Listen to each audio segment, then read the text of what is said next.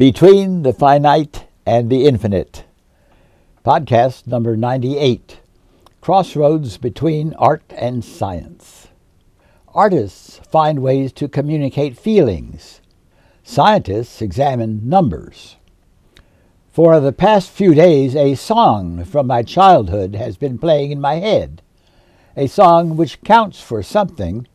My brother and I were called upon to sing the song as a duet by family members now and then. Can you count the many starlights in the skyland of the night? Can you say how many cloud ships in the dawn time sail in white? God our Father high above us, He will always guide and love us.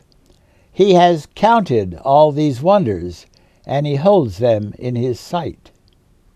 It seems to me that the song expresses the crossroads between science and art. We humans want to examine the stars and clouds, and as children to count them. But as we grow up, we realize that counting all the stars is beyond us. So we put God, who holds these wonders in His sight, at the crossroads between the finite count and the world beyond us. In searching for the source of Bill's and my wonderful song, I came across one by Harlan Hap Palmer in Wikipedia.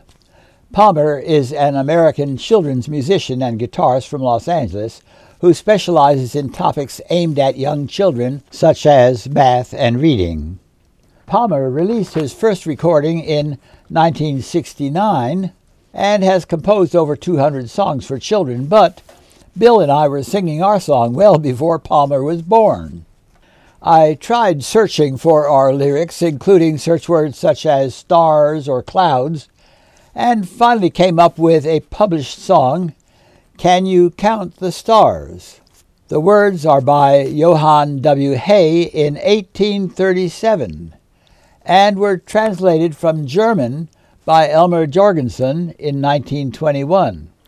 Hay's lyrics and their translation into English are significantly close to those of my version. Hay, however, penned 3 verses. Here is verse 1. Can you count the stars of evening that are shining in the sky?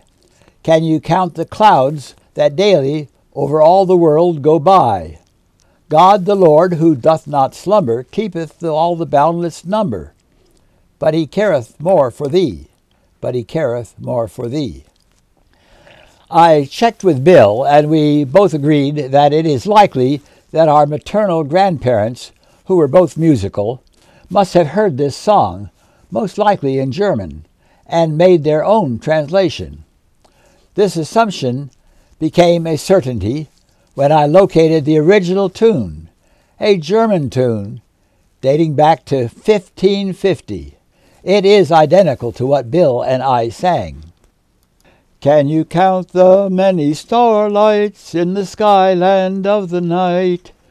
Can you say how many cloud ships in the dawn time sail in white? God our Father high above us, He will always guide and love us. He has counted all these wonders, and He holds them in His sight.